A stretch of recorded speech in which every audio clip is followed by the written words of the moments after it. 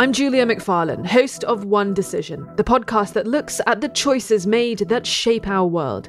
Together with my co-host, the former chief of British intelligence, Sir Richard Dearlove, we unpack the key decisions, past, present and future, that matter to us all. We drop new episodes every Thursday.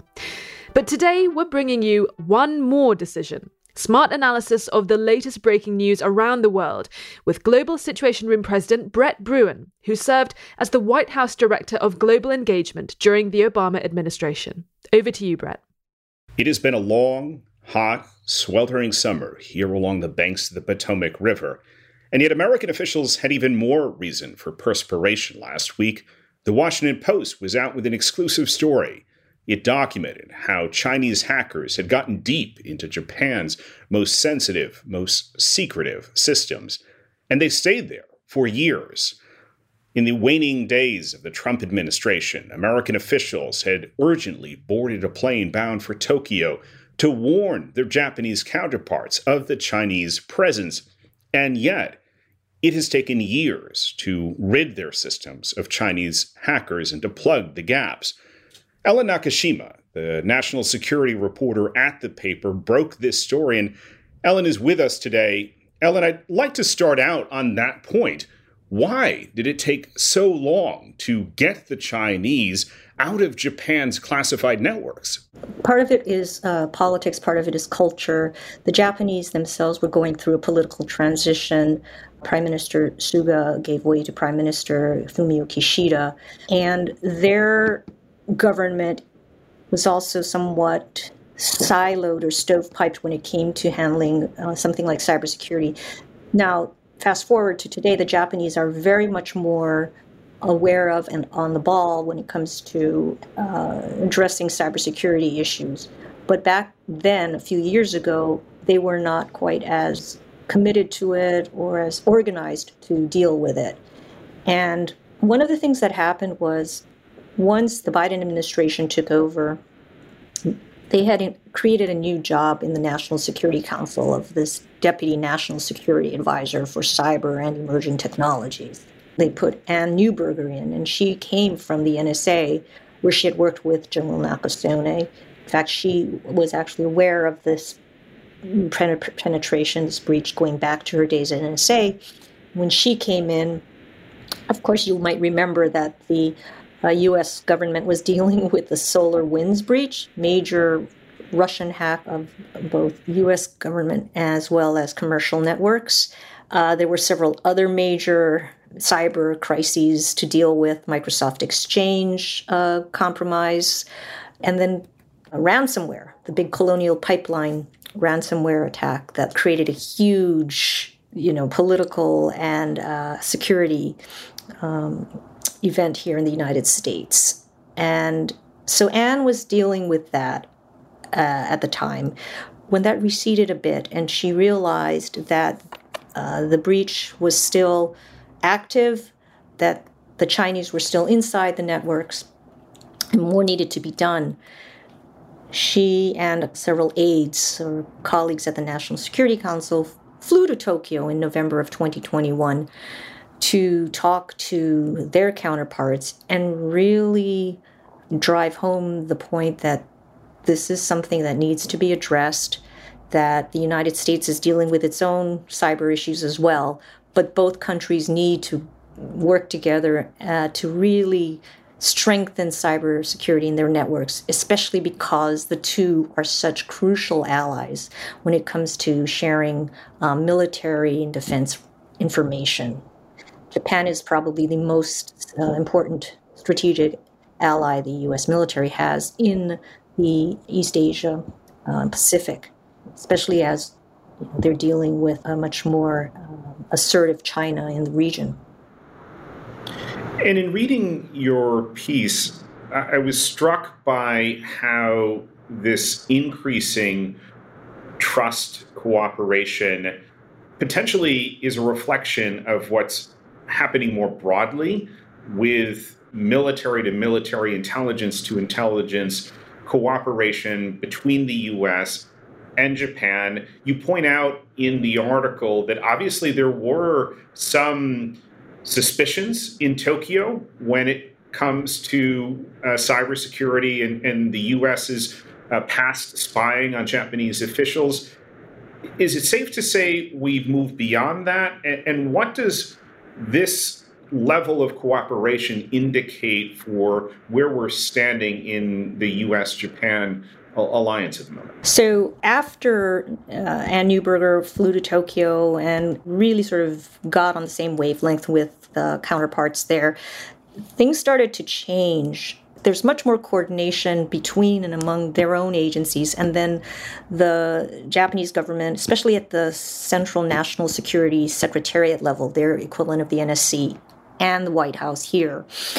And that has led to, for instance, this very it's like landmark, in a way, national security strategy that Japan issued in December, which includes for the first time, cybersecurity strategy.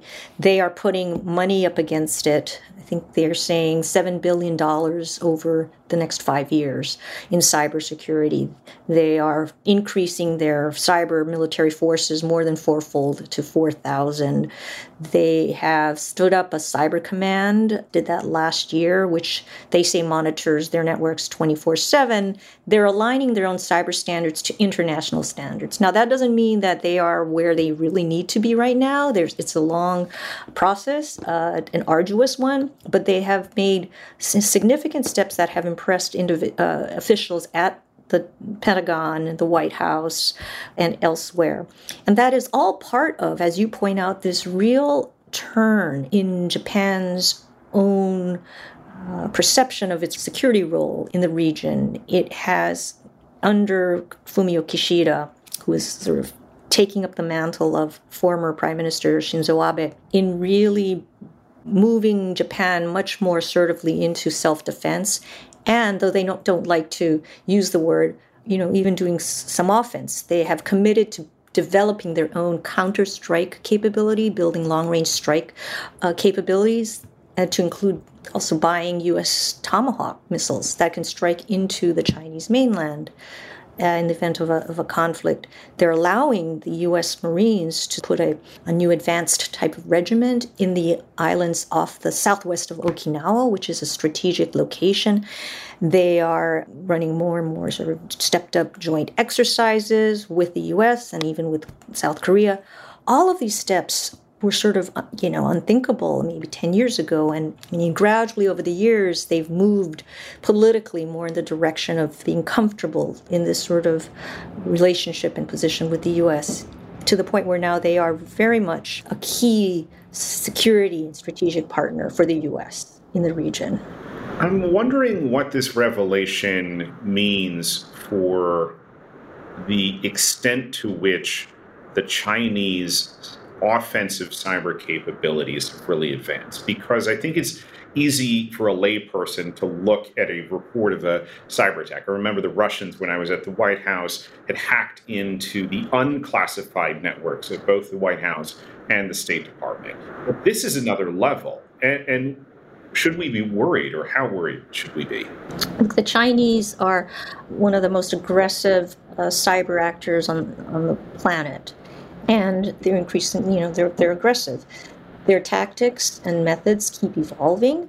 More recently, we've seen the Chinese get into critical infrastructure, which is a worrisome development. We haven't seen them actually use that access to conduct any disruptive attacks, but the fact that they have gotten into transportation, communication, logistical networks is very concerning to the government and something that needs to be watched carefully.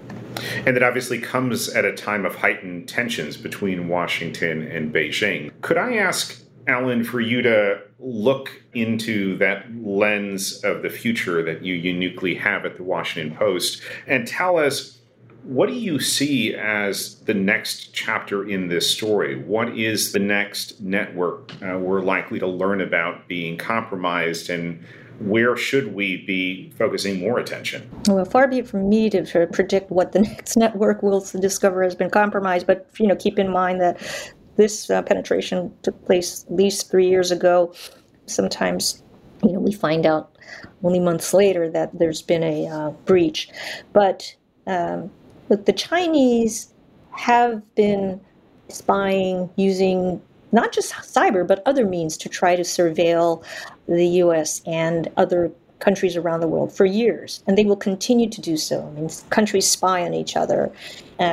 What we need to make sure we're very alert to is any evolution in that sort of access to turn to more disruptive means, getting into critical command and control networks, satellites, working out, hacking systems that deal with space assets, anything that could actually, I think, be crucial in a conflict. There's always the disinformation issue that is often talked about. It's both, the Russians, the Iranians, now the Chinese, they're all trying to use the online networks to influence political attitudes and discourse in other countries. You're one of the best connected reporters in this town to intelligence officials and others in the national security structure. What are you hearing from them with regards to China and how they are thinking about both the Taiwan and the broader Indo-Pacific defense and deterrence, as well as obviously the threats here to the homeland of the United States? Xi Jinping would like to secure the stability, security of the Chinese Communist Party for as long as he can. He would like to secure the primacy of the party and of China in the region and make it a dominant force militarily, economically, and politically. For instance, the surveillance and intelligence tactics that it uses are all in the service of those goals, right? And one of his main desires is to, at some point, achieve reunification, as he calls it, of Taiwan with the mainland China. He has also ordered his military, the PLA, to be prepared to, ready to, capable of taking Taiwan, if by force if need be, by 2027. Does not mean that they will do so by then or before then, but that is his order.